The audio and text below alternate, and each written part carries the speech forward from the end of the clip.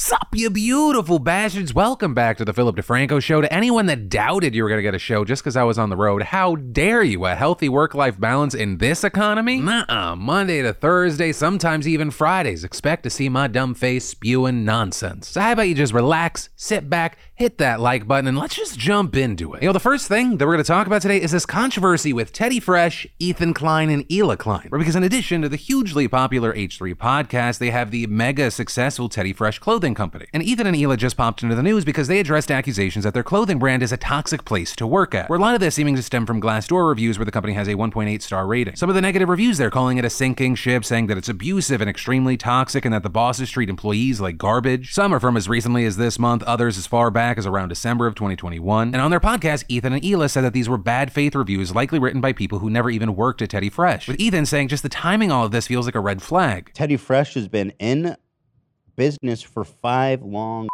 years, and all these reviews started springing up 6 months ago. 5 years, nothing there, and then all of a sudden 6 months ago, there's like all at once like 15 negative reviews. And you eventually had Hila saying, you know, some of these could be legitimate, which is something she obviously finds concerning, but that she believes that the majority are just unjustified attacks. And with this saying, she really tries to make sure that this is a good place to work. I don't know. I mean, like maybe there's a couple that are real there, and it obviously it really is sad to see. And I take it very seriously, and I do believe that we're improving the company all the time and constantly working on it and constantly trying to make sure it's a really good environment for our employees. We try to make everyone feel like they're valued, because we really do value everybody that works for us. I don't think it's toxic. I mean, I'm there like all the time. I get along great with everybody. I feel like we all collaborate. It's a fun place to work at. And adding, like Ethan noted, the timing of all this feels weird. With Ethan then also going on to say that he would concede that 1 or 2 of these negative reviews are real, but also saying, how would they know since Glassdoor doesn't actually ask the company to verify who is writing these reviews, and then adding. But the thing is, when you're working in a job for 5 years, people come and go, and every breakup isn't always amicable. And some people, I'll be honest, some people are shitty employees and they suck and you need to fire them. Mm-hmm. That's just reality of owning a business. But still, coming back and saying the majority of these reviews are bullshit, and adding, it's just so up, and it's so obvious to me that it's all bad faith. Like, we've worked so hard, specifically Hila, to build this company and do it the right way.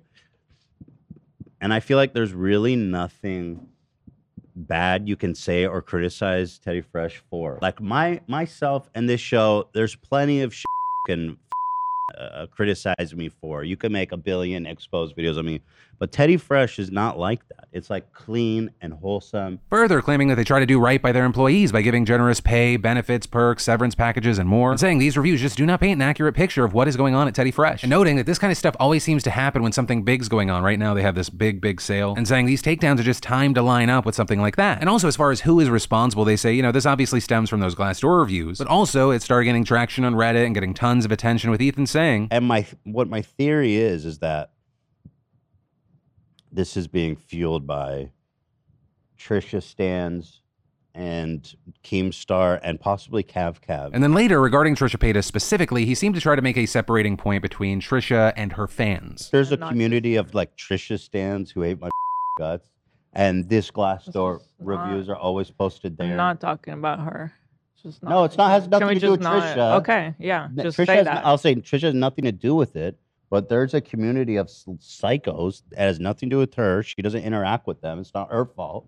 I'm just saying that it's always posted there, and people there are participating in the same thing. So it just became like a for people to be like, I worked at Teddy Fresh and they treat us like Lord of the Flies. And as far as the responses here, it is worth noting that in the past couple of days since addressing the whole situation, the Teddy Fresh Glassdoor has been filled with positive 5-star reviews. And notably, there are some clearly coming from fans who are joking about whether or not they actually work there. As far as my opinion, yeah, based off of the timing, it feels like very much like review bombing, which unfortunately across many businesses has become this standard thing. I mean, in some places, it's even used as blackmail, as well as the fact if you run any business, eventually you're going to have people that are disgruntled ex-employees. And well, of course, with this story, yes, I'm passing the question off to you. I personally can't imagine Hila Klein running a bad or toxic company. Like, you're talking about the woman that's able to successfully parent and manage Ethan Klein on a day-to-day basis. I can't even comprehend the level of professionalism that must take. Like, that woman's gotta be a saint. Then, which should really be a surprise to no one at this point, global warming is continuing to take its toll worldwide, with Europe being hit especially hard right now. In places like Spain, temperatures have hit over 113 degrees, leading to at least 360 dying. Portugal also faced hundreds of deaths between July 7th and 13th after it was hit with similar temperatures. And understand, those numbers are expected to rise as temperatures continue to stay hot. And keep in mind, these are both places that at least have an idea of how hot this is. However, that's definitely not the case for most of Europe, where death tolls are expected to reach the thousands due to the ongoing heat wave. Take the UK, for example. It's expected to see over 100-degree weather, and almost no one has ways to deal with it. It's so hot, some schools have decided to either close early or not open at all rather than deal with the hundreds of heat-stricken students. But being at home isn't much better. It's estimated that 97% of British homes just flat out don't have AC and are in fact designed to keep homes warm, which compounds the issue. Some people have even resorted to placing aluminum foil on their windows in an attempt to keep the heat away by reflecting the sun's rays. And on top of all that, many parts of the continent are fighting forest fires caused by the extreme heat and ongoing drought. Portugal and Spain have had thousands of acres burned due to the ongoing fires, and thousands have been forced to leave their homes amid a huge forest fire in southern France. And it's the same issue all over Europe. 600 people near Berlin forced to evacuate, thousands of acres burned across Greece, Croatia, and Slovenia. And while many for the Americans watching, you might be hearing these numbers and go, this doesn't sound like the biggest deal. Right, we're talking about tens of thousands of acres across the entire continent, while a single fire in California can burn hundreds of thousands of acres. But large forest fires and extreme heat are very rare in many of these countries, and they often don't have the same equipment and training to deal with them. Remember, and I mean this, it is expected that thousands will die because of this. It's just the infrastructure is completely different and not set up for it. Right, so some pro tips for the hot, dry weather. Gonna sound straightforward, but it's important to remember. Stay out of the sun. And literally, this cannot be said enough, drink a ton of water. And if you're sweating a lot, don't forget to get some kind of electrolyte in there too. Otherwise, you can also get sick from an imbalance of that. And lastly, and unfortunately, do not expect this to go away. Every year, we've just been seeing record-breaking temperatures. Once-in-a-lifetime events happening like every single month is apparently the new normal. But from that, I want to take a second to thank the fantastic sponsor of today's show, Squarespace. You know, I've been partnering with Squarespace for years now, and I have to say, if you're getting your business off the ground or creating a place to share your homemade goods, new favorite hobby, your current obsession, or just a personal blog to get all those thoughts out of your head, no matter what you're doing, Squarespace is there to help. And it's so easy. There's nothing to install, patch, or upgrade ever. Creating a beautiful website with Squarespace's all-in-one platform has never been so simple. It's extremely intuitive and easy to use. And with their mobile-optimized websites, your content automatically adjusts, so no matter what device people are getting it on, it looks great. Plus, with Squarespace, you also get access to their marketing tools and analytics and their award-winning customer care team via email or live chat 24/7. So if you want to check it out, see why so many others have loved it, go ahead and start your free trial today over at squarespace.com/Phil. And when you realize you love it, make sure you enter in offer code Phil to get 10% off your first purchase. And then finally today, we need to talk about this. Shots fired!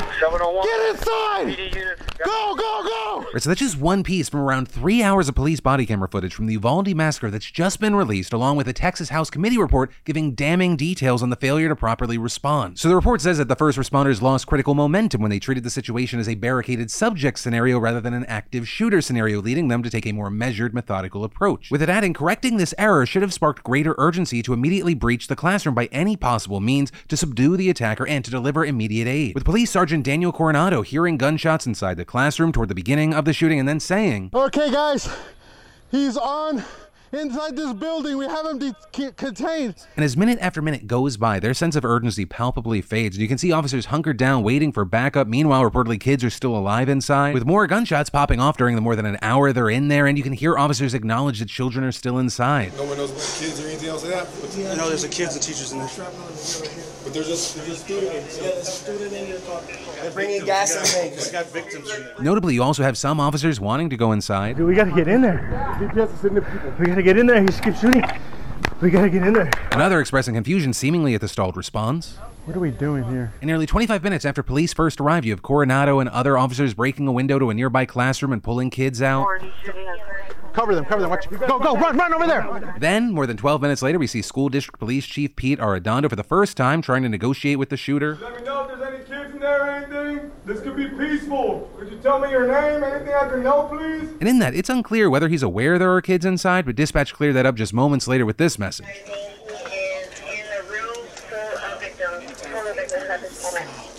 full of victims. Child called 911 saying the room is full of victims. What? The room is full of victims. Child 911. Child 911 call. But even despite that, 6 more minutes go by with nothing happening, and then you have Arredondo struggling to open a nearby classroom with keys. With more gunshots soon ringing out from the shooter, but still, Arredondo tries to negotiate with him again. Sir, if you can hear me, please put your firearm down, sir. We don't want anybody else hurt. There appears to be no response, and not much happens for nearly 30 minutes until officers finally break inside and neutralize the shooter, by which time we now know a whopping 376 law enforcement officials were on the scene, all there to take down just one 18-year-old shooter. With several different agencies present, including local, state, and federal, and the new committee report directs blame at all of them, saying no one assumed command of the situation despite scores of officers being there, leading to confusion about who's in charge, with the commander of a Border Patrol tactical team choosing to wait for a bulletproof shield and a master key despite the door being unlocked before entering the classroom. With the report also noting that the Advanced Law Enforcement Rapid Response Training teaches that any law enforcement officer can assume command, that someone must assume command, and that an incident commander can transfer responsibility as an incident develops. And so now you have the Uvalde mayor launching an investigation to see whether Lieutenant Mariano Pargas, who was the city's acting police chief, should have taken command of the scene, with him also now being placed on administrative leave for the time being. The report also faulting issues in the school itself, saying that the poor Wi-Fi delayed the lockdown alert when the shooting started, with not all teachers immediately receiving it and the intercom not being used to communicate. Also adding that the school's doors and locks had recurring problems with the locking mechanism on room 111 where the shooting took place, widely known to be faulty yet never repaired, as well as a reported culture of non-compliance with safety policies requiring doors to be locked. Additionally, the report states that the shooter fired a total of 142 rounds inside the school, with at least 100 of those almost certainly fired before police arrived. But also, in the end, the report stresses that it did not find any, quote, villains except the shooter himself, stating, "There is no one to whom we can attribute malice or ill motives. Instead, we found systemic failures and egregiously poor decision-making," with the investigators adding that it is not their job to say whether anyone should be held accountable. Rather, each law enforcement agency has to determine that itself. So just very big news, another bombshell update on this horrible, horrible story. And I will say, if you're interested in reading more about the details, because I wasn't able to get into 100% of everything, like always, I'll include links in the description down below. But ultimately, that is where that story and today's show ends. Yo, whether it be this final story or anything I talked about today, of course, I'd love to know your thoughts in those comments down below. I've also got more news for you here and here. Of course, as always, my name's Philip DeFranco. You've just been filled in. I love yo faces, and I'll see you tomorrow.